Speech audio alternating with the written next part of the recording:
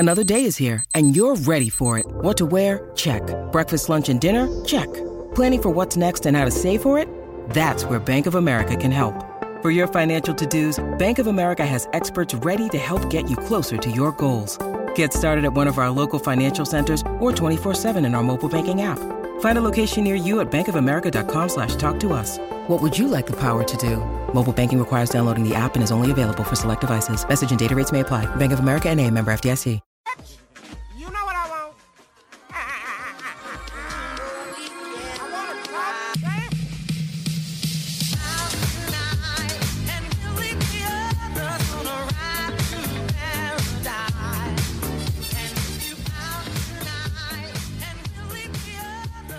Hey, how's it going? Samson Folk here with the Raptors Weekly Podcast.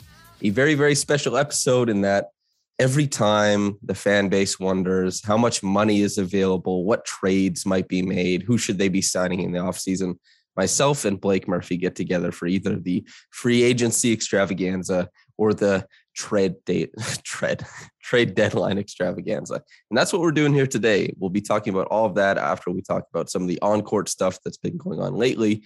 But yeah, that's who's here. Blake Murphy of Sportsnet, of The Morning Show, co-hosting over there, and just watching a lot of basketball, watching a lot of sports these days, and chopping it up every morning, Monday to Friday. How's it going, man? I'm good. How are you? I'm doing well. I had a hell of a time watching that game last night. I guess your cliff notes of that, the Raptors Heat game, any thoughts? Yeah, it was, speaking just personally, like it was a night where in this new job, nights like that can be a little weird because like I'm on Leaf duty as well as Raptor duty.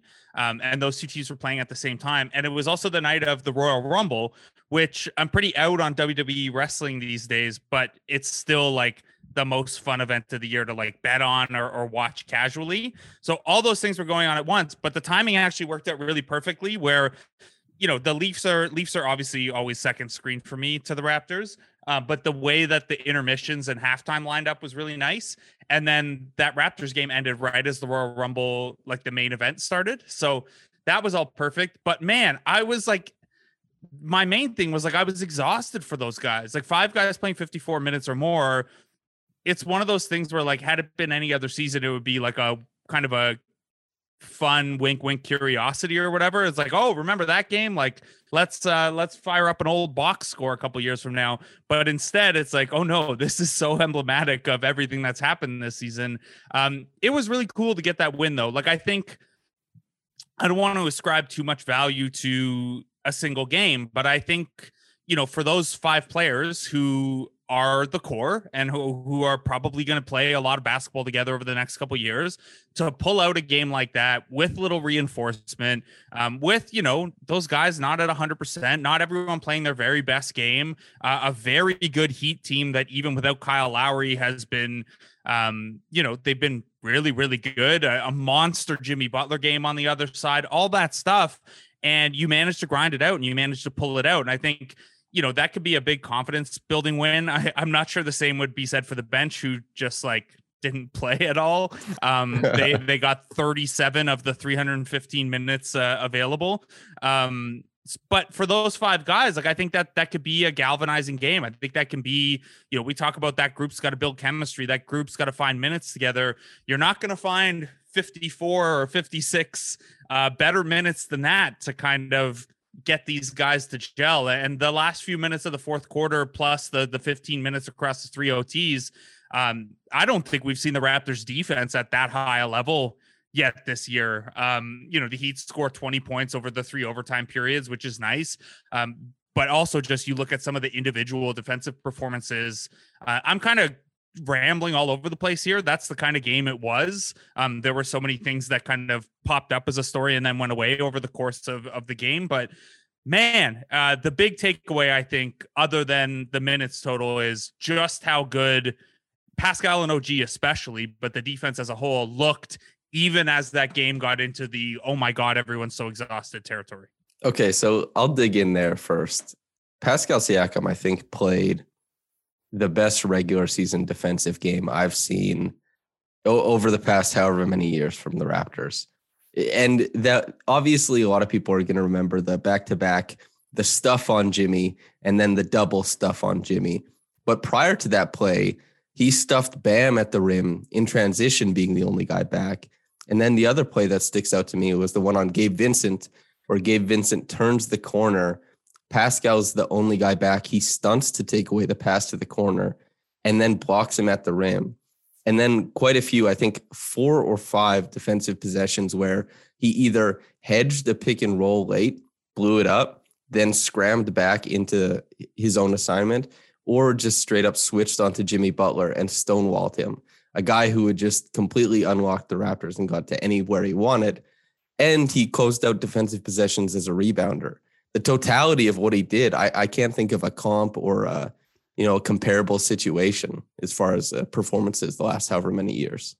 Yeah, it was a monster, man. Like I know you can't judge defense from the box score, but you could try sometimes. And he had 4 steals and 4 blocks and 13 rebounds and was a +8 in a 4-point game that he played 56, 57 minutes in.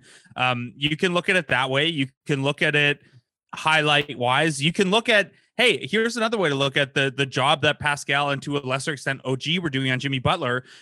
The offense ran through Tyler Hero for overtime.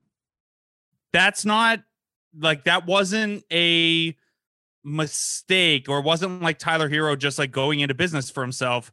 That was in large part Jimmy Butler couldn't get anything going. And you see the play where he ISOs OG and gets the shot off just after the buzzer goes to end the clock. And I think Tyler Hero took half of their shots in overtime and was not having a good game as it is. And Jimmy Butler, I think, took 4 field goal attempts across the overtime period. So, I think that's the kind of stuff that you can look at how a defensive player is impacting a game. And it's what is the guy that they're tasked with guarding doing in response to that. So I just brought it up. Yeah, Jimmy's usage dropped to 18% in overtime. And Miami's offense ran through Tyler Hero at 38% and Gabe Vincent at 22%.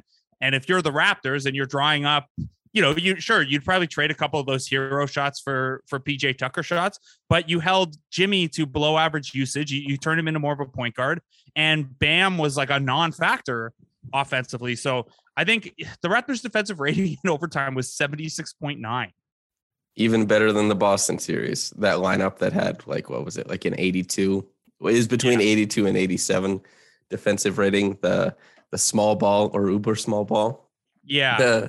The interesting thing about that too is on the other side of the court, the Raptors kind of toggling between what the hell are we going to run to get a bucket? And they went through everything. They had, OG in low post, OG at the 45 extended. They had some Fred VanVleet pick and roll possessions. They had Gary Trent Jr. pick and roll possessions. They had Pascal isolations and Pascal pick and roll possessions. As far as shot quality, I thought their best looks came from Pascal's possessions. You get the layup, you get the wide open look for Gary Trent Jr., you get one of Fred's threes. But more than anything, and shout out to Fred, but they scored on broken plays almost exclusively. What did you think of the late game offense? Yeah, well, here's the thing, right? We just talked about how good the defense was in overtime. If your offense was functional at all, wouldn't have taken 3 overtimes. So I changed the range filters, by the way. So the last 20 minutes of the game, 5-minute mark of the fourth quarter through to the end of the final overtime, 20 minutes. And the Raptors made no subs in that time, obviously. An 80 defensive rating. Awesome. Let's celebrate. Let's bring it home. 88.2 offensive rating. So not great there for sure. Siakam still has a little bit of for whatever reason, I don't know if it's the yips or just like the finishing isn't all the way there in these situations. And he tends to come up short a little bit on those floater range shots. And Fred was ice cold all game until that clutch spot. And then, 61% true shooting down the stretch there. Yeah, I mean, Scotty had some garbage buckets. The late game offense is just, it is what it is at this point. And I don't want to be like reductive about it, but we know what this half court offense looks like. And we know what it looks like when another defense dials in against them. And the Heat are really good defensively. Like like they have Jimmy, PJ, Bam, and Gabe Vincent all on the court for that closeout period. And they're doing offense defense switches when the situation allows. Not a ton, but there was the odd window to do it. So yeah, it's not a great situation for the Raptors offense. So I've tended to think that in general, their late game offense has looked best with the ball in Pascal Siakam's hands as basically the point guard. That frees Fred to be off the ball a little bit, with either as a kind of scramble around and pop out for a shot, or even as a screener, which we saw there was one play last night where Fred did a little, like, it was like a horizontal screen the screener almost, and it ended up he pushed his guy into a double and then he flared open off of it. I just think there's more dynamism to what this offense can do if Siakam's handling and Fred's off ball and working around that, because he is their best shooter, and OG Gary Trent spaced the floor. But like on a night like last night where those guys were pretty cold down the stretch, you need Fred's 3-point shooting. So that's where I'm at. It's nothing unique to that game. I've thought for a while now this team's looked at its best in the half court with Siakam as kind of the point guard and Van Vliet as more the shooting guard. Would you agree with that? Yeah, definitely. Especially Pascal he's getting downhill is such an important facet of half court offense, because Fred has actually done, honestly, a tremendous job of pushing the ball in transition, way better than any other year. His rim finishing numbers wouldn't be as improved as people think if you took away the transition possessions. He's just done a great job of applying pressure that way. But yeah, Pascal being able to get downhill, make reads from the middle of the floor in a patient and composed type of way, that's just something Fred can't really do. And that doesn't mean like he's been better than Fred overall or anything like that. It's just Pascal has gotten so good at segmenting his drives. He doesn't need to take a straight line because teams load up, and that's usually not available to him. The help side defense would be too overwhelming. So he slows down his drive into parts where he can kind of oscillate between backing down, facing up, all that different kind of stuff. And he's done a really great job of negotiating defenses in that way. And he is a little bit hurried up in, as the game goes on and as it gets closer down the stretch. But the shots, you hope they start dropping in after touching every part of the rim. But I guess we'll see as it goes on. The minutes, though, on your Twitter. So you have Gary Trent Jr., a little graphic here. Gary Trent at 56. It's the 20 highest minute games in Raptors history. So out of those 25 come from last night. Gary at 56, Scotty, Pascal, and OG also at 56, Fred at 54. Pretty wild. And so Fred dealing with knee stuff, Scotty dealing with hand stuff, Gary coming back from an ankle, Pascal, OG, Pascal, and OG. But these guys are playing heavy minutes. It would be a shame if I didn't ask you what you think of the amount of minutes they've been playing lately. First of all, you can't say hand stuff for Scotty Barnes. It's going to bring people's minds elsewhere. It's going to remind people of the Sunny hand stuff. What are we in junior high? Yeah. So the other thing here too, on top of just the total minutes load, they played the last 23 minutes and 44 seconds of the game without a sub, which is bonkers. I think there's also we have to be pretty amazed that they didn't get in foul trouble at all. There's a lot to unpack there. And like you said, I posted that graphic last night, and you know me, there's nothing I like more than finding random Raptors historical stat oddities. And first of all, to realize that Vince Carter played all 63 minutes of a triple overtime game once is crazy. But yeah, this is like, they said it on the broadcast too. It's the first time in NBA history, I believe, that 5 players on the same team played 50 or more minutes, and it wasn't 50 or more, it was 54 and a half or more. So yeah, I think, look, it's a problem, and Nick Nurse has been pushed on it a little bit. And at the start of last week, he said basically, yeah, well, we need to go to a 9 or 10 man rotation soon because we have a really condensed schedule coming up. And you can look at that. What did they had a Tuesday, Wednesday back to back. And so that was the Bulls game was the second half of that. And even without Fred, they basically played 7 guys, and then Malachi and Utah kind of split an 8th man role. And then last night, it's basically I mean, they played 8 guys, but again, they played 5 guys 54 more minutes in a 63-minute game. So you look ahead now, and yeah, sure, they have today off. That's great. They also play a Monday, Tuesday back-to-back, have one day off, and then play a Thursday, Friday back-to-back. So how I've always felt about the minutes is it's okay in small windows. Like, you can have a game like that. You can have, you get into even if it's not the Heat game, pick your game where those guys have played big minutes, and you get down and there's 9 minutes left in the fourth quarter, and the game's close, and you don't want to give Fred or Pascal the extra 2 minutes they're supposed to get before they sub back in, because the game's in the balance and you want to win that. Like, all of those micro decisions are justifiable because there are winnable games, and you're trying to, you're a 500-ish team. You don't have the benefit of playing it cautious, and if you lose, you lose. Where it becomes an issue is when your guys are setting modern day records where, Fred had 8 straight games of 39 plus minutes before his knee thing. And it was the first time in a couple years anyone in the league had done that. And at the exact same time, Pascal was on a 7-game streak. And those were the only 2 guys that had in the entire league this year who had done that.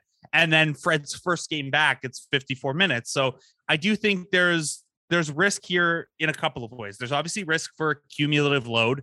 You don't want to get into a spot where these guys are really banged up, or, one day off in a 4-game and 5 night isn't enough to get them right. And then there's also the case of, hey, you can't go 10 games without using your bench, right? And we saw across the Portland, Charlotte, and Chicago games, oh, look, Delano Banton can still give you some minutes, and Precious and Chris Boucher aren't going anywhere. They're going to stay in the rotation, but Malachi Flynn and Utah have occasionally looked okay. Delano's looked mostly good, and I don't know that it's good for anything really for those guys to be sitting down for a long time. And I mean that, you could talk about it developmentally, you could talk about it chemistry wise, you could talk about it just like, hey, what if Fred has to sit one of these games where it's 4 games in 5 nights because they're trying to manage around that knee, and then, Delano Banton and Malachi Flynn both haven't played in a couple days, and the team's not practicing right now because the schedule is so condensed. Like, there are costs to all this stuff, short term and longer term.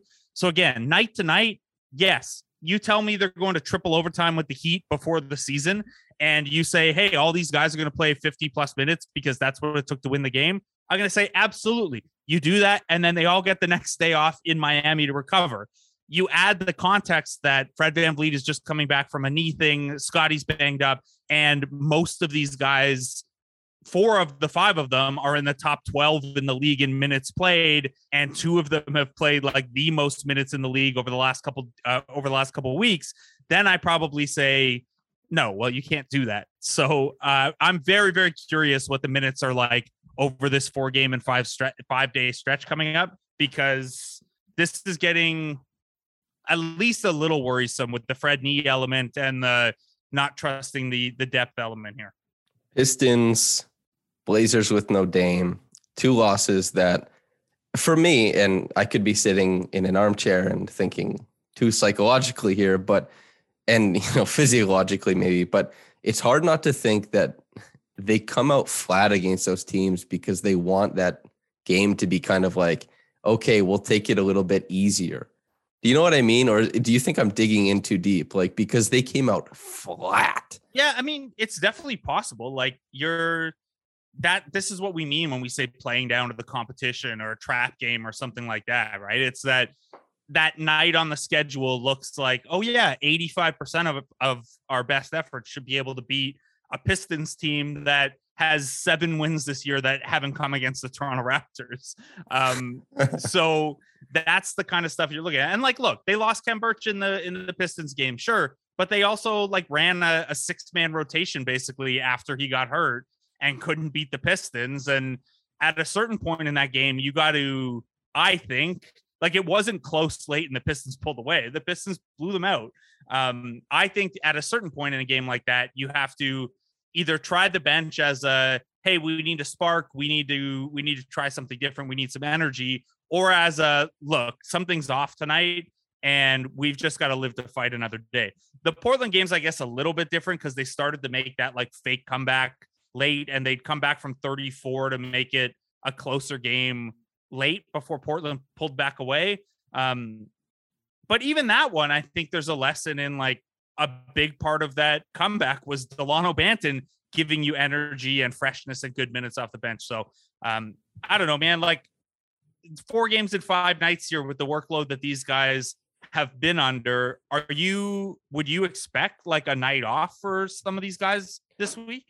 I probably would, but considering it's Hawks, Heat, Bulls, Hawks, like, I don't know, man. They're real games.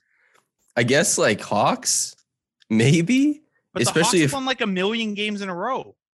Well, see, what I'm thinking is like maybe one of the Hawks games, because maybe you let Fred play the first Hawks game, see how he does as Trey's primary, and then you kind of gauge, okay, can we put Gary on Trey in game 2 or something like that? Because let me spoil that one for you. You cannot.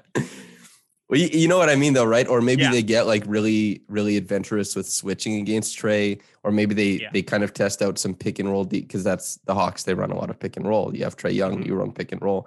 Maybe they try out some different looks and see how he responds, and then you know, I don't know how they would approach it, but I don't know if there's a rest game in there. The Hornets game went really well without him, but that was a lot of that was 3-point variance and just Pascal being super, super sharp. So. Like and the Hornets having one of those flat nights. Yeah. I actually know when the Raptors win, it's always against the best version of the other team. Don't be silly. Yes, of course. Yeah. LaMelo had multiple triple doubles that game. Miles Bridges was everything that was promised. All that stuff. PJ Washington didn't get thrown out after 4 minutes. They won that exchange. Justin Champagny was like, hell yeah, I'm taking PJ out. But also though, like Justin Champagny's been benched since then. What happened? He was like the 6th man for a little bit, and then he gets tossed from there. And has he even played since then? I'll tell you what happened. The Raptors got really high and mighty because they had a really low offensive rebounding game against the Hornets. And then they're like, oh, yeah, we don't even need to worry about that anymore. And then, you know, the Bulls game and the Heat game, maybe he'll be back in the lineup again. This actually introduced. You're playing 4 games at 5 nights. You're going to need more than 6, 7 guys. We're going to need 6 offensive rebounds in 7 minutes from you, Mr. Champagny. The thing I want to talk about quick, though, is we'll do Gary and OG, and then we'll talk all-star stuff for Pascal and Fred, and then cap stuff. But, okay, so the thing is, the Bulls game I thought was OG's best game as an offensive fulcrum this year. And not because it wasn't reliant on mid-range shot making. It wasn't like that game against the Knicks where a lot of it was, you know, kind of popping off the dribble. As we've seen, that's not a super reliable aspect of his game. But he was a post hub. They did lose to the Bulls. But in that game, I thought that OG was able to break down the defense by doing the early work in possessions. He made a lot of great reads against doubles, against blitzes, and he hit shots. What have you thought about the experiment of initiating through OG in the post? I think it's more fruitful than initiating through OG face up right now.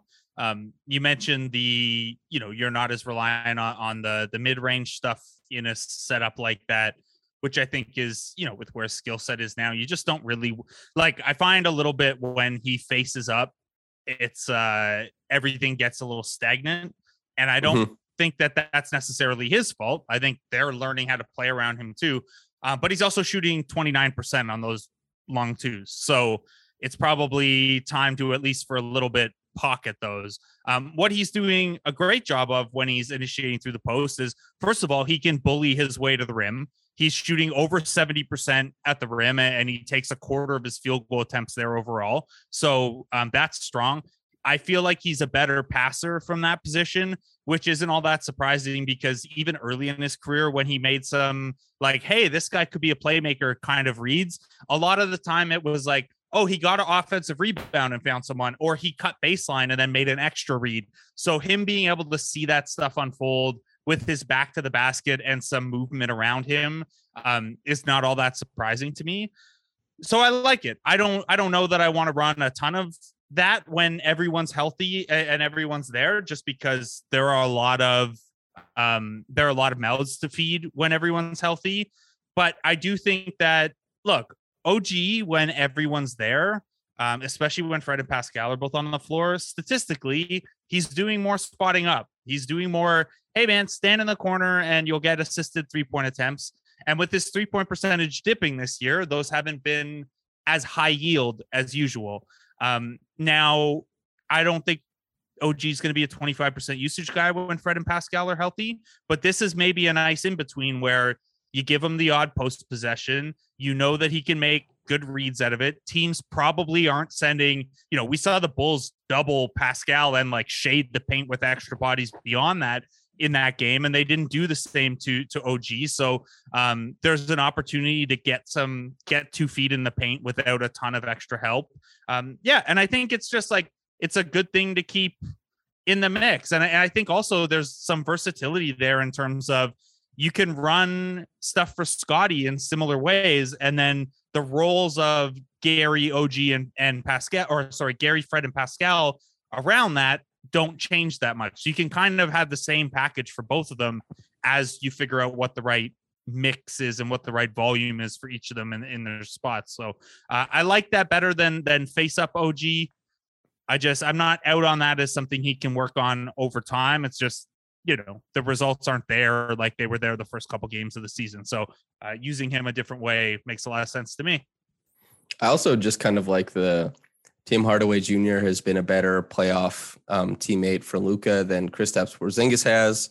And it's because Tim Hardaway Jr. was doing an incredible amount of terrible work in New York. And like the fruits of that labor shows up in a playoff context when you have to go to counters and stuff. Why not let, especially like you look at the Bucks game where, and overall, like if you can find a little chart that says Pascal Siakam is being doubled on over 30% of possessions and Fred is around 28%. That's a lot of defensive attention for Pascal. That's only behind Luka, Shea, Joel Embiid, Ja Morant, and Giannis Antetokounmpo.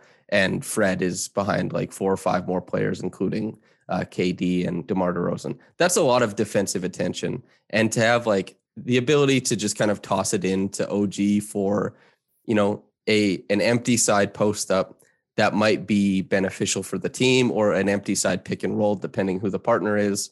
That's helpful. And especially, we'll see what happens with Gary as things go on, but that's kind of what I wanted to ask you about. Now, the Gary thing of it all. So there's kind of a question that's been sitting in my brain that I always want to answer no to, but Gary keeps on responding with, now 3 straight 30-point games.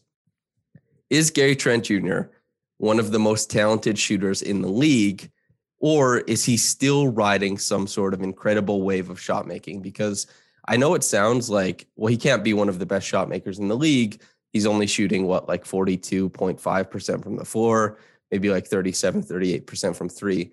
But his shot diet is one of the most difficult of any shooter out there right now. And to even be at 42.5% is like a hell of an accomplishment. I think a lot of people with his shot diet would be around 36, 37, perhaps even worse. So I'm curious what you've made of his season offensively, because he's been a streaky shooter in the past, and now he's just been on a level. What is it Kyle used to say about DeMar all the time? He is a bad shot maker. That was Kyle's favorite way of describing DeMar. And I think Gary Trent Jr. is getting there a little bit, right? I don't have, we can, with things like second spectrum and stuff, we can see, what's the expected field goal percentage on this shot off of this many dribbles in this location with a defender this close, and compare that to what Gary Trent Jr. actually did. I don't have access to that stuff, but here's what we could tell you. He is carrying pretty sizable usage. He's above the 90th percentile in long mid-range looks per cleaning the glass, and he's at an 82nd percentile in hitting them. So the volume efficiency trade-off is real, even on long mid-range shots, even though those are the purview of star players usually.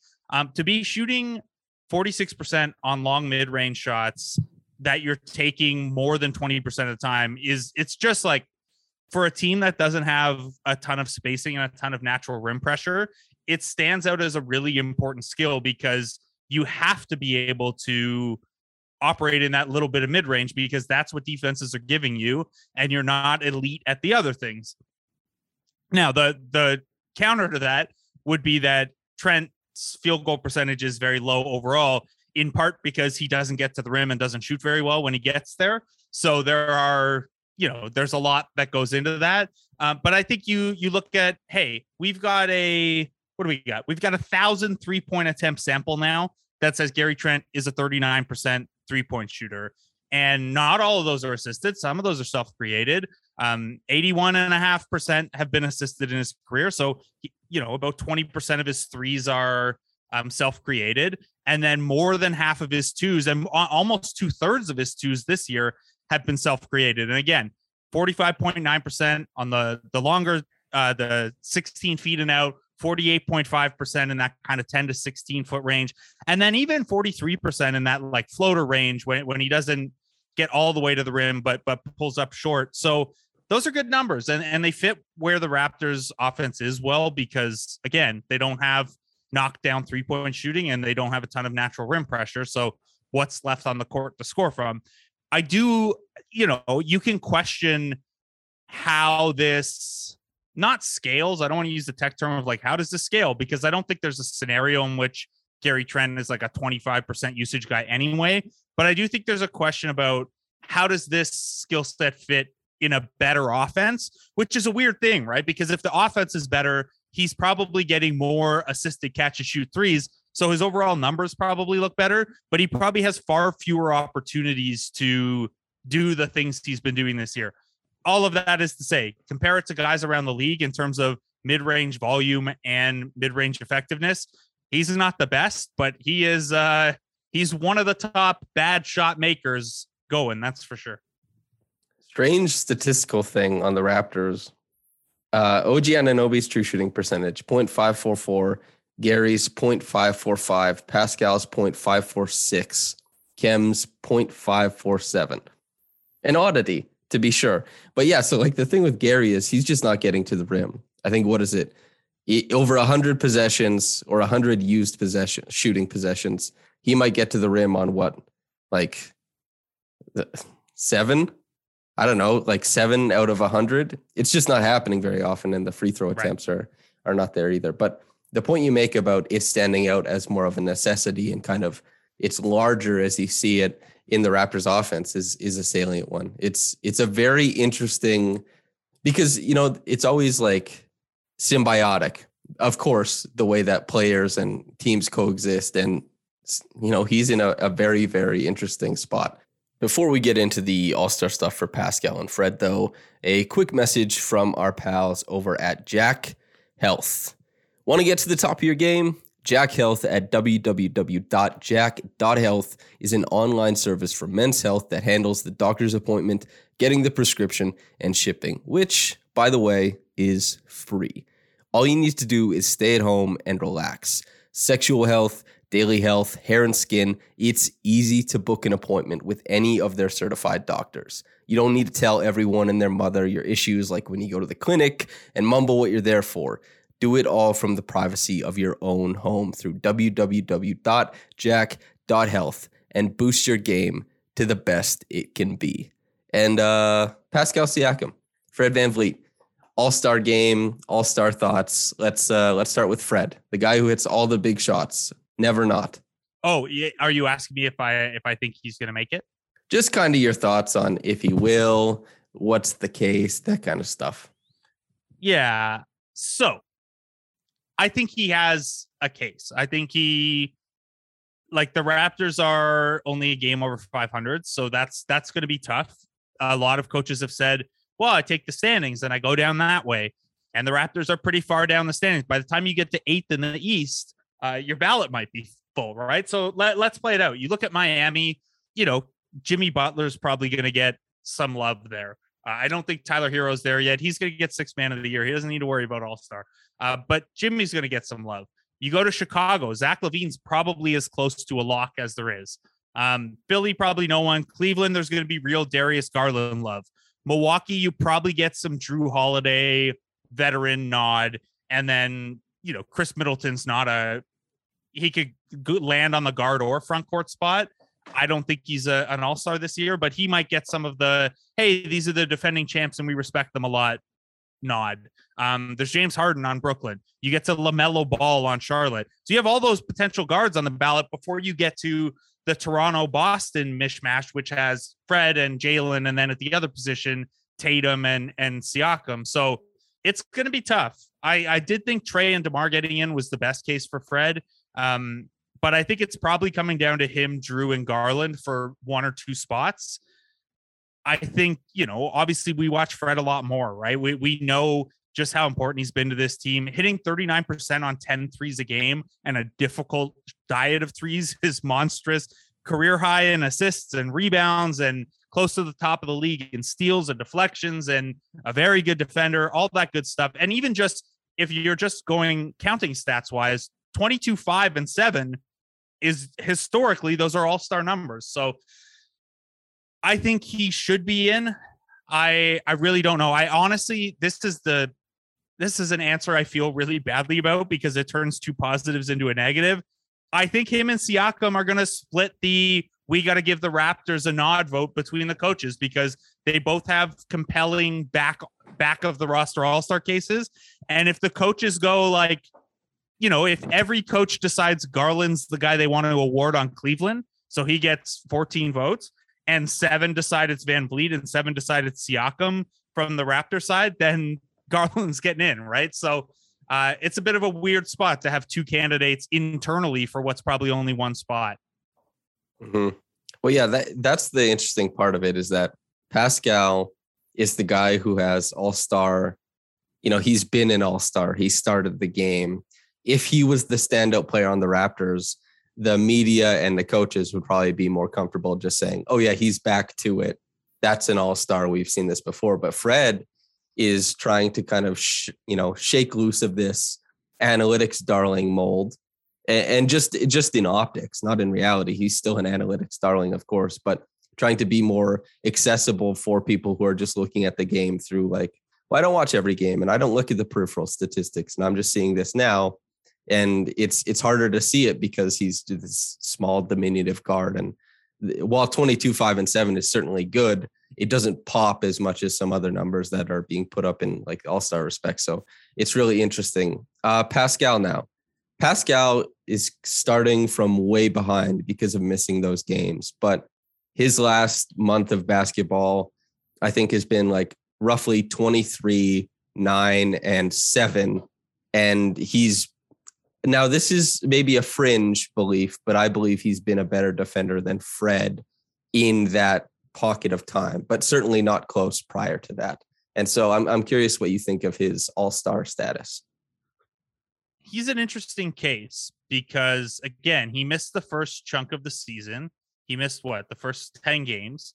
And then his first 5 games, and he had another game off in there, were pretty shaky. He had that one really good game against Detroit, but otherwise they were pretty iffy. And sometimes what happens with stuff like this, at least more on the media vote side, is the narrative gets locked in, right? Oh, this is the story. Siakam's still struggling a little bit. And he's, first it was the bubble and then the COVID and now the shoulder. And then you look and let's take away those 5 games to start the year, which is his first 5 games. He had no preseason. He had no offseason. I think we can do him that favor. He has averaged 22.1 points, 8.7 rebounds, 5.3 assists, 1.3 steals on 48, 34, 73 shooting. That's 29 games. He's averaged almost 40 minutes a game over that time, almost a +5 per game. And yeah, he's gone from, I would say, the first half of that sample, he was the number 2. And Fred was kind of still the guy, and Pascal was doing an admirable job finding, hey, Scotty was cooking while I was gone. OG used more possessions. Fred's kind of been the guy. Where do I fit in? And I thought he did an awesome job, spiked the rebounding. The defense got back to a level from him we haven't seen since 2018, 2019, I don't think. And then, as Fred has not even cooled off, but just ceded some of that responsibility, Siakam's last, 15 games maybe are you talk about what the best version of him would look like in terms of point forward Siakam. So let's go since he got back from COVID. which is 17 games, almost 7 assists per game, over a 2-to-1 assist to turnover ratio, averaging almost a double-double at 23 and 9.2. And then those shooting splits have gone up to 48, 38, 73. So as his usage has gone up and as his playmaking responsibilities gone up over the course of the season, he's gotten even better. And I would argue the defense has gotten better too. So Siakam is actually in a weird spot where I don't think Fred's going to have much of a chance at getting all NBA at the end of the season. Siakam might legitimately have a chance to be one of those rare, didn't make the All-Star team, got a lot, if not all NBA third team, got a bunch of votes at the end of the season. I just think that the 13 missed games and those 5 where he was shaky and the narrative was very unfair to him, at least locally, that probably hurts the chances here in addition to the vote splitting. Yeah. Well, the point you make about all NBA is a really interesting one, especially with Paul George, Kawhi, Randall, guys like that falling out of the race because of a regression to a former version of themselves, struggles, injuries, whatever. And even Tatum, right? Like Tatum has like huge box score numbers, but his efficiency is dipped. And so is the defense per a lot of the people who pay attention to defense. So it'll be really interesting to see the case for Pascal. It's like, if he keeps this up, right? If Pascal gives you 22, 9 and 7, that's kind of nutty. That's absurd. And especially at those splits and that defense, it would be really interesting to see. I probably would still, if there's a guy to be rewarded for All-Star, I would probably put my chips in on Fred. I mean, the body of work over the course of the season has been immense. The team, basically, he plays the minutes, they win the minutes. He doesn't play the minutes, they lose the minutes. He has all the peripheral statistics, all the catch-alls, and then just the traditional box score stuff recognizes him as such. I think it'd be pretty sad if he didn't get to make it, because he's really, really earned it. And maybe he would actually play in the 3-point competition if he was also an All-Star, because apparently that's what held him back last time. Is Fred your guy? Probably. I think so. Wait, are you saying he didn't make it because he wasn't going to do the All-Star game or the 3-point competition? Yeah, he got invited and he said he didn't want to do the All-Star, and he didn't want to go to the 3-point competition because he wasn't an All-Star. He hasn't gone because he says he doesn't want to go unless he's an All-Star. Yeah, that makes sense to me, man. Wouldn't you rather have the time off? I mean, I'm not like a professional basketball player, and I've never been to an All-Star weekend. No, so you're a professional dancer, are you not? Yes. Understanding that correctly? Yes, exactly. So I would probably, using my small brain right now, say like, yeah, I'd go to the All-Star game regardless, because what am I? I'm like Austin Reeves, except significantly worse at basketball and much shorter. I'll go to the All-Star game, sure. But I've been to one. I've been to the one that was in Toronto, and it was a lot of fun. I don't know that like Cleveland still in a partial, I think in the US you would say partial pandemic, I guess. Whereas here in Toronto, we're still fully pandemic. I don't know that would be the choice for me. I think I might just try to hit a beach if I don't get invited to the team outright. Do you have a beach in mind? Well, I'm assuming in this case I have the money and access to private flights that they have. In which case, I don't know. I don't know enough beaches, but I know that that's what they always do. They just disappear. And then you see one Instagram photo once they're back of just like the sand or something like that. Oh, to disappear and then emerge covered in sand. Anyway, the cap thing. Let's get into that. We're approaching the trade deadline, and a very interesting one for the Raptors. You and I have just been talking glowingly about Gary, about OG, about Pascal, about Fred. There hasn't been much Scotty, but obviously you and I both really enjoy Scotty. We've both talked about him glowingly. He's batting an extremely high percentage as far as rookies go offensively. The defense is coming around, and it's really nice to see that core, or quote unquote core, is doing things. And we also talked about the bench minutes. So that puts us in a position now where we have to look at this team and say, is there help on the way? Should there be? Won't there be? We'll get into the cap part of it, but what do you want them to do at the trade deadline if they can? The spot I'm at with the Raptors at the trade deadline is that I think you have to be realistic about your paths to adding to this core, and through that, recognize that there's never a bad time to add talent. And what I mean by that is last year was their cap space year. They decided to use that cap space to facilitate the Lowry trade and pick up Precious Achiuwa as a prospect. That's okay. That's your choice. If Precious ends up being a guy, maybe that looks a certain way. And a lot of the guys that they could have gotten the cap space for, which also would have required, releasing some guys before the guarantee dates and stuff.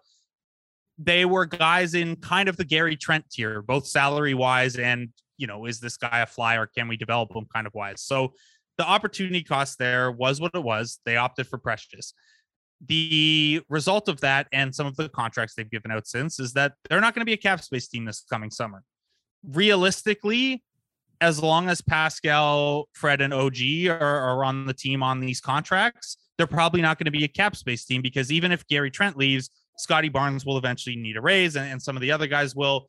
So I don't think, and Pascal and Fred are like 28 years old. I don't think you're waiting for another big cap space year, another big swing for a free agent year, because that hasn't borne fruit for you, and it's too slow a play. So I look at this team as currently constructed. All the core pieces are here at least for next year, probably even longer if you want them to be, because even if Trent opts out, you have his bird rights, and you have certainly the inside track on re-signing him at that time.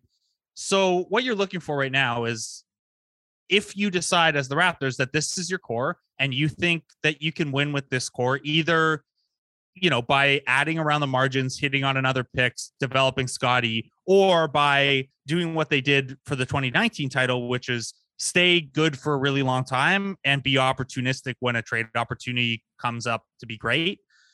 Either of those directions require you to right now be in kind of overall value increasing mode. So I look at something like Goran Dragic's $19.4 million expiring contract. And I have come around from, at the time I would have been like, yeah, if you can eat money or find a contract coming back and pick up like a second for it, that's cool. Then the Lowry trade is kind of Lowry for Precious in a second. I have come the other way where I would still be open to that. Like if someone is trying to unload longer term money and they're willing to pay you to do so, that is a way to increase your asset base. So let's say we'll use the Dallas example just because that was the presumed one. I'm not saying this is out there. I'm just saying, let's say Dallas is like, look, we're out on Dwight Powell. We don't want Dwight Powell's money on the books next year.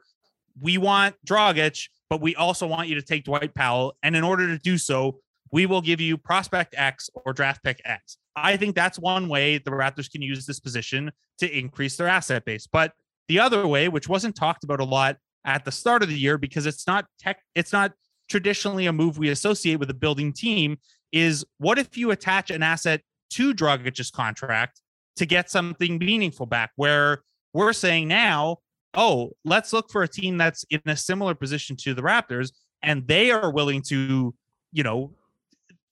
unload a guy in order to, a position dissimilar to the Raptors, and they're willing to offload a good player for financial flexibility or for a pick or something like that. And suddenly, even with the tax in mind, you could take back $19 million in salary, and really the asset cost of Dragic is nothing come February 10th, right? So you're talking, he is a salary matching tool only from the Raptors perspective.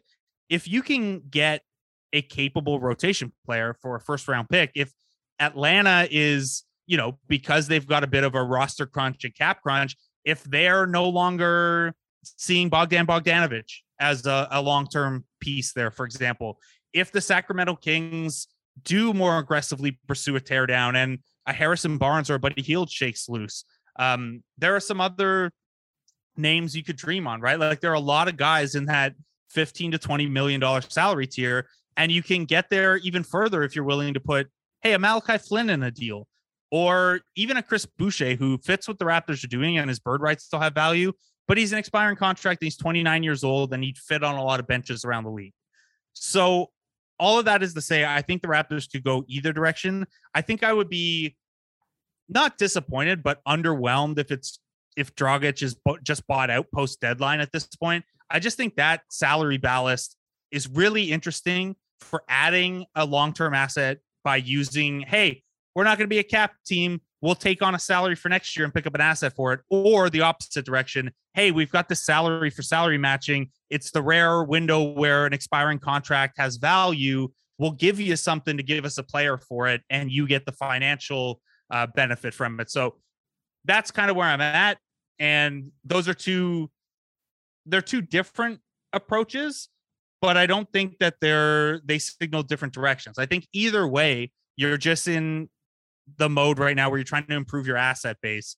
And Dragic's contract, as much as the situation has been annoying for people, that's their best path to doing that, because the salary rules are real and you have to match salaries. And the type of players who move at this time and aren't on rookie deals or aren't max guys, Dragic's salary tier is exactly what you need for a move like that. So I'm optimistic that something shakes out between now and February 10th. I just think there are too many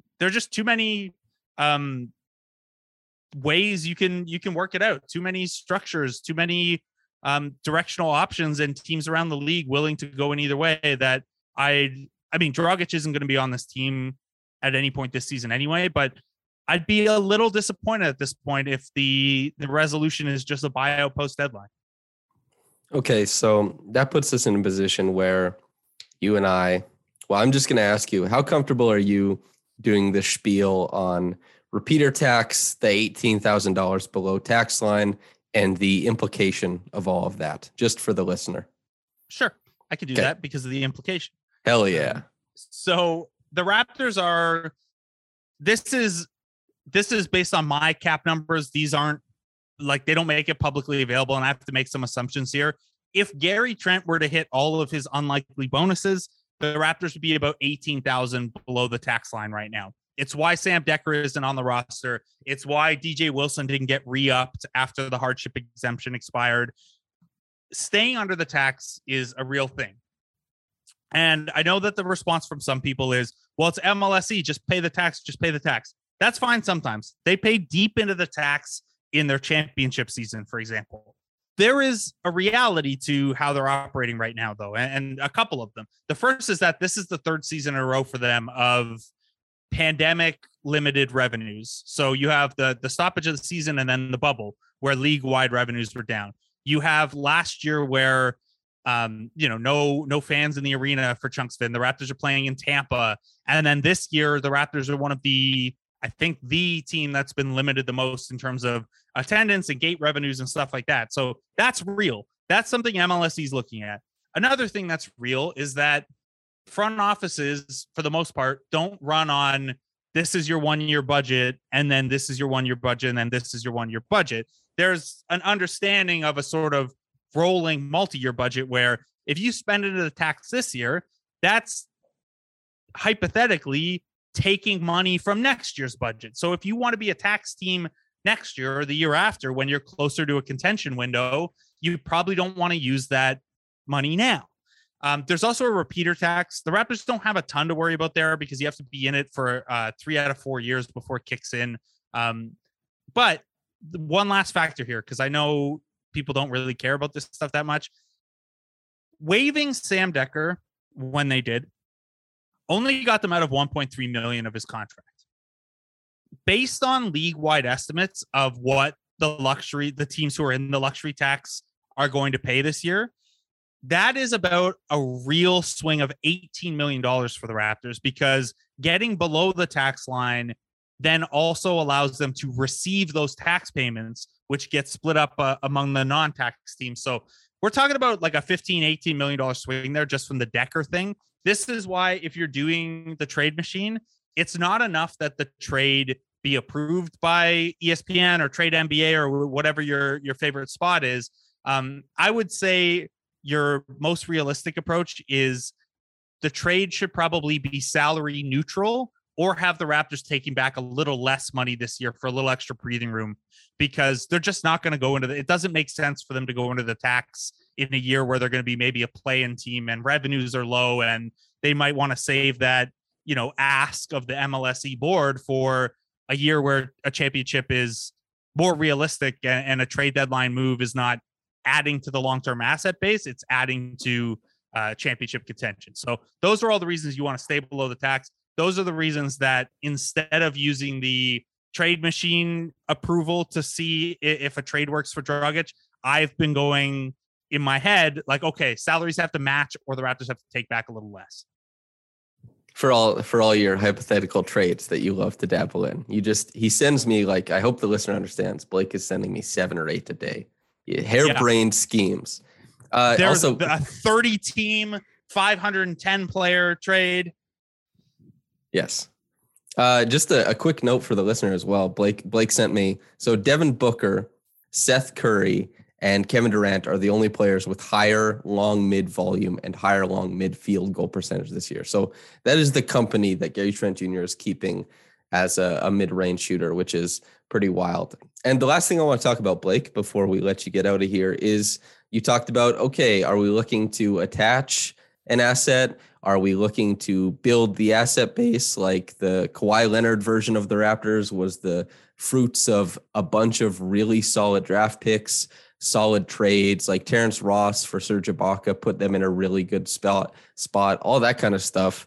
And now this is a team that needs something or needs to make decisions, whatever it is. Contextually, what would you most like them to go after? Is it a guard? Is it a big? What is your ideal situation there? The honest answer is whatever is available, right? Like I don't want to get too jammed up in that, because if you get too narrowly focused on one thing, and to the extent that you're, unwilling to look at other things, I don't think that's a good way to approach things. So Dating. Yeah. So I think with this current version of this team and what's out there on the market, like what I would assume is out there on the market anyway, I think I'd probably lean backcourt help. Again, a center is probably a bigger issue long-term. If you believe Siakam and Barnes can carry a playmaking load and you have Van Vliet and Trent, a center is probably the bigger long-term issue. I don't really see who that's going to be this year. Like you could maybe make a play for Nurkic, but that's you're going to have to pay Nurkic after as well. You could make a play for our guy, Rashawn Holmes. I kind of think if they wanted Rashawn Holmes at that price, they could have just got him this offseason though. And now they have to add an asset to it. I'd love to say Daniel Gafford now that he's not playing much in Washington, but he's not trade eligible in time. So that would be more of an offseason play there. I think there are just probably more paths to finding a backup caliber point guard or shooting guard. And maybe not even like backup caliber. Like I mentioned Bogdanovich and Hield as, potential guys. And I'm just throwing names out there based on guys in that salary tier. But, that type of guy, even like, this is unsexy, but like even a Doug McDermott could be available. And that's a guy who helps with your, he's kind of super Svi. So Svi who's playable, if you prefer. So I'm trying to think. I thought there was another name that I really liked in that tier, and now I'm just drawing a blank on it. Well, Doug is a great suggestion for what it's worth. Like the way that the Spurs are able to use him, he is an offense unto himself. And as you said, it's like, it's not sexy, but he shoots 40% from downtown, and it's on like these super dynamic screens and handoffs and stuff. And the Raptors really knew how to use Norman Powell. Eric Gordon was the other one in mind, which is maybe one where like, I don't know what Houston's appetite is just to get out of the rest of that deal. Like you might not have to attach a ton of asset to it. Yeah, that's kind of what I've been wondering is like, what are they looking for? Are they dumping, or are they trying to get stuff back? And like, how important is that to them? Because obviously Eric Gordon provides a lot of what the Raptors currently don't have, especially like as a guy who Pascal and Fred get doubled all the time. Eric Gordon is a guy who really can rumble to the rim and attempt to finish there. So that would be a very interesting aspect of the offense if he came in town. Like he still gets to the rim almost like 30% of his possessions this late in his career. And he's, per Basketball Reference, shooting 68% from 3 feet and in. So that is an aspect of offense that the Raptors, it would be completely unique to him as far as the dynamism. For sure. And again, are the Rockets looking for assets, or did they just want out of next year's salary? And then I believe the year after that is unguaranteed. I don't know. This is something that, maybe right now they're saying they want assets, and then come February 10th, if they're not getting offered assets, maybe that changes. Maybe Eric Gordon wants out quietly, and that's an important factor that keeps them from holding him for an offseason trade. I don't know. That's stuff that we probably won't know until closer to February 10th.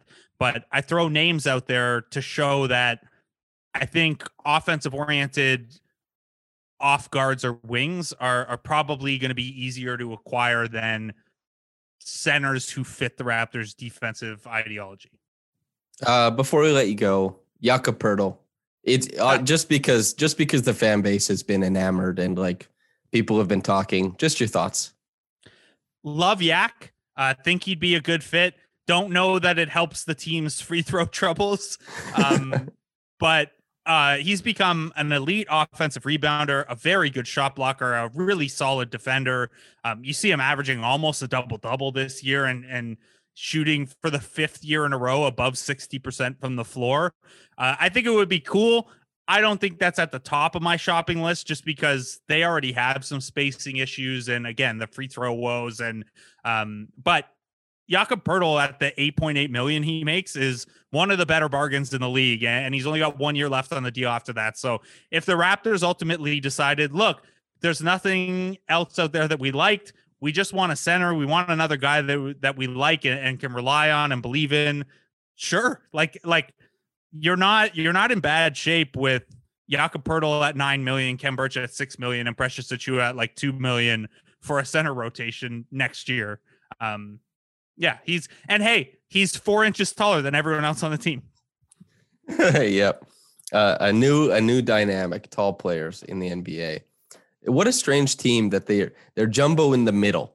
And they're very small at the point guard position. They're tiny. Well, actually, they're tiny at point guard. They're tiny at center, but they're just huge in the middle. What a strange team. Any parting shots, Blake?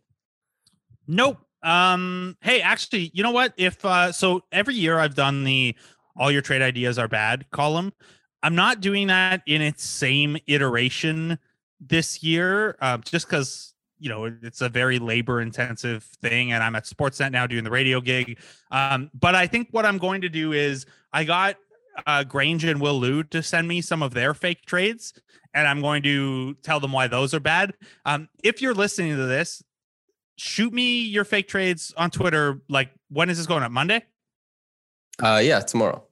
Yeah, I'll put the cutoff at like Monday night or Tuesday morning or something. Send me some. Can't promise they're all going to be included like usual, but a couple never hurt. So throw them my way. You are a mad lad to take on requests. This is new for you, I guess, because there's no more athletic subscriber base. Yeah, this is I got nothing. A novel enterprise. Okay. If Esfandiar Berhani is listening, send the trade request, please. Blake, thank you so much for coming on, man. It's been a blast. Thanks for having me. And if S does send in someone's gonna have to send him me because he's long since muted. So okay. For anybody wondering, if you weren't aware of who Blake was prior to this, thank you for valuing my voice over his. But if you liked what you heard, you can find him on the morning show, 6 to 10, Monday to Friday on Sportsnet. And for all your sports needs, not just basketball, but that too. Blake, thanks for coming on, man. Listener, thanks for listening, whether you got into this in the morning or at night. Have a blessed day and goodbye.